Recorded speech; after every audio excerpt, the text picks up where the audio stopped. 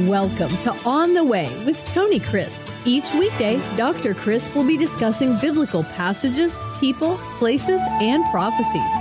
Tune in daily to start your day right and deepen your understanding of how to better walk the way and enjoy the journey. Here's your host, Dr. Tony Crisp. Welcome to On the Way. This is Tony Crisp, and this is the 365 Bible Reading Plan. Today is July the 21st, and our chapter for today is Malachi chapter 4. Malachi, my messenger. And indeed, Malachi was the last messenger of God before the close of the Old Testament canon. Now, what is a canon? We hear that from time to time, and let me take just a moment to explain that to you. A canon comes from the word kana, which is the word for a measuring rod that was used along the Nile River. It was a measurement. It measured the height or the depth of the water in the Nile River. That was brought right over into the language as a measuring rod or something that measures up. When we talk about the Old Testament or the New Testament canons, we are talking about what books measured up, what books made the grade, what books made the cut. And so you'll hear not only scholars referring to the canon, but to pastors that you will listen to. They'll say the Old Testament canon, the New Testament canon. What it's talking about are the books that made up that particular part of the Bible. Well, Malachi was the last of the Old Testament writers. Then the canon was closed. That is, for 400 years, there wasn't an open word from God from the close of Malachi all the way down to when John the Baptist's father, Zechariah, was in the temple doing his coursework. That is, it was his part of the family's time to be doing the sacred duties, and he was there when the angel Gabriel spoke to him and said, your older wife Elizabeth, who is barren, is going to bear the forerunner of the Son of God, the Messiah. And he was astonished. Why? Because there had not been an open word from God in 400 years. So before you come down on Zechariah, just remember, he hadn't heard of anyone hearing of anyone for 400 years. But what were the days of Malachi? Malachi came along 100 years after Haggai and Zechariah. And as you'll recall, then there was the in-between period of Esther and Mordecai, and we've looked at that. Ezra, Nehemiah, the great revival under Nehemiah and Ezra. And so many wonderful things happened through Ezra. The Torah portion, as it's called by many, was established during the days of Ezra the scribe. So much of what affected the life of the Lord Jesus on earth and the Jewish people came about during this intertestamental period, as far as the religion, as the religiosity, as the routines, as the rituals that were still in effect during the days of Jesus, and in many regards are still in effect today, the things that the Jews are continuing to carry on 2,400 years after Ezra. Well, by the time that Malachi came on the scene, the fervency of revival that had happened under Nehemiah and Ezra had now died down, and it doesn't take long for that to happen. It is just in the course of human nature. I believe this is why God gave the spring festivals in a concentrated way and the fall festivals in a concentrated way, because it has been, as I have found out in my years of ministry, it doesn't take long for all of us to get bored with the things as they are, and we begin to lose our fervency, our passion, and the only answer to that is to get back into the Word of God, because you see, it is in our nature to coast, and the only direction you can coast is downhill. You don't coast uphill to the next level, only downhill. So the moment we begin to miss miss our time with God the moment we begin and the day we begin to say, well, I don't have time for God today. I don't have time for the Word today. I don't have time for prayer today.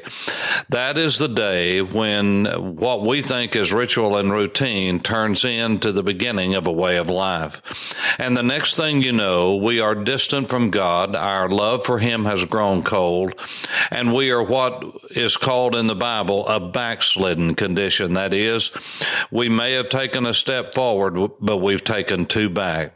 Well, the years have passed, and it's taken its toll on the people of God, and specifically the priesthood. You say, well, in what way? Well, God had several complaints against the people. One is that in chapter 1, they were bringing in second-rate sacrifices. In other words, they'd stopped giving God their best, and they were bringing in lame animals, blind animals, instead of the firstlings of their flock, instead of the best of their flock. In other words, they were keeping the lion's share and the best for themselves and giving God what was left over. Do I need to say any more about that, or do we get the picture? Lying, lack of enthusiasm, all of these things. When we try to look at God as though He is a man, as though He doesn't see through it. When we say, as in verse 13 of chapter 1, that even the priests were saying, this is a weariness to serve God, and they were sneering at it. God actually says, you also say, oh, what a weariness. This is verse 13. And you sneer at it, says the Lord, and you bring the stolen, the lame, the sick. Thus you bring an offering. Should I accept this from your hand, says the Lord? Cursed be the deceiver, who has in his flock a male and makes a vow, but sacrifices to the Lord that which is blemished.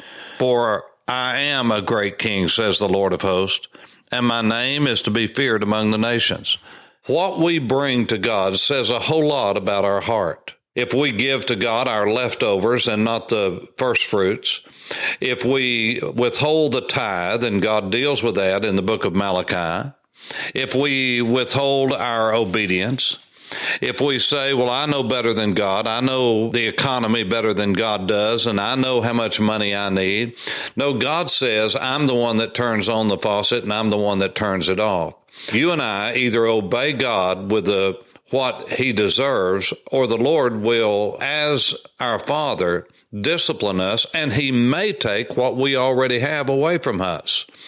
You say, well, I don't have as much as anyone else. It's not accounted for what you don't have, but what you have. Do you have a house? Be grateful to God for it. You say, no, I have 2 houses, 3 houses, 4 houses. Well, how much does it take? I have 1 car, 2 cars, 3 cars. I have 1 cell phone, 2 cell phone, 3 cell phone. You see, if we have bread and water and a roof over our head, if we have a clean place to stay, we need to get on our knees and thank God. You know why? Because most of the world doesn't have that. If we're going to look at what we're going to compare ourselves to, we can always find someone that's better off than we are and someone that's worse off than we are. This is why comparison is such a horrible taskmaster. Please hear me. God deserves our best. God deserves the very best. He deserves everything we have. He deserves our best time, our best treasure, our best talents. And if we come to God with our leftovers, okay, Lord, I'm worn out, but whatever this few minutes gives, I'm going to read your word here right before I go to bed. Well, that's fine. But I'll tell you, it's likely you fall asleep and you won't remember what you did read. What I would encourage you to do is give the best part of your day to God, whatever that is. Stop and give it to God. Why? Because He's the one that gave you that day. If it is you that is not giving a tithe, that's 10%. You need to start giving 10%. And you say, well, really, are you legalistic? Listen, the law, we so misuse the law. We use that word Torah as though it were law. It just means instruction. It means teaching. The teaching of tithing is that God deserves the best, which is the first 10%. All He's doing is instructing us. He's not trying to hurt us or harm us or take something away from us. He's trying to help us to understand the principle that if we would give the very best of God, the first, then we would be honored by God, because God wants us to honor Him. He will honor those who honor Him. You say, wait just a minute, I'm under grace. Well, then act like it, because grace teaches obedience. Grace doesn't teach disobedience. Should we therefore, because we're under grace, let sin abound? God forbid, may it never be. You see, this is the antinomianism of our day. This is the kind of perversion of grace and cheap grace that has been foisted upon the people of God in America and in the West. You see, God will do His part, but He has given us a part, and that is to repent, confess, and obey. Many of you have wrestled, for instance, with weight. You've wrestled with diet. You've wrestled with a particular sin. And you say, I just don't understand why God doesn't take this desire away from me. Well, you won't let Him take it away, because every time that the desire comes into your heart, you play with it. You mess with it. Instead of asking God to help you to shun that and put it behind you, you start messing with it. You start messing with sin, and we'll get burned every time. You will and I will. We have to not mess with it at all, because it will mess us up. And so this is exactly what Malachi is saying. He's saying, you want God's best, but you give Him second best. You want God to honor you, but you don't honor Him. You see, folks, it doesn't work this way. Over and over again, God has said, return to me, return to me. For instance, look at the passage in chapter 3. Yet from the days of your fathers, you've gone away from my ordinances, from my teachings. You've not kept them. Return to me, and I will return to you. This is the same teaching of the New Testament. It's in Malachi. Yes, that's Old Testament. Well, what about the book of James? Draw near unto God, and He will draw near unto you. Is that Old Testament? No, that's New Testament. You say, well, that's the book of James. Well, is James, the Lord's half-brother, who wrote a book in the Bible, is it not as inspired as Paul or Matthew? Well, of course it is. And you see, we show our love for God through our works. You say, oh, I cannot believe this. This is such a works orientation. No, it's a biblical orientation, because we are saved by the grace of God, not of works, lest any man should boast. But the next verse, we're so easy to quote Ephesians 2:8 and 2:9. What about 10? That's another verse. It's all in the same paragraph.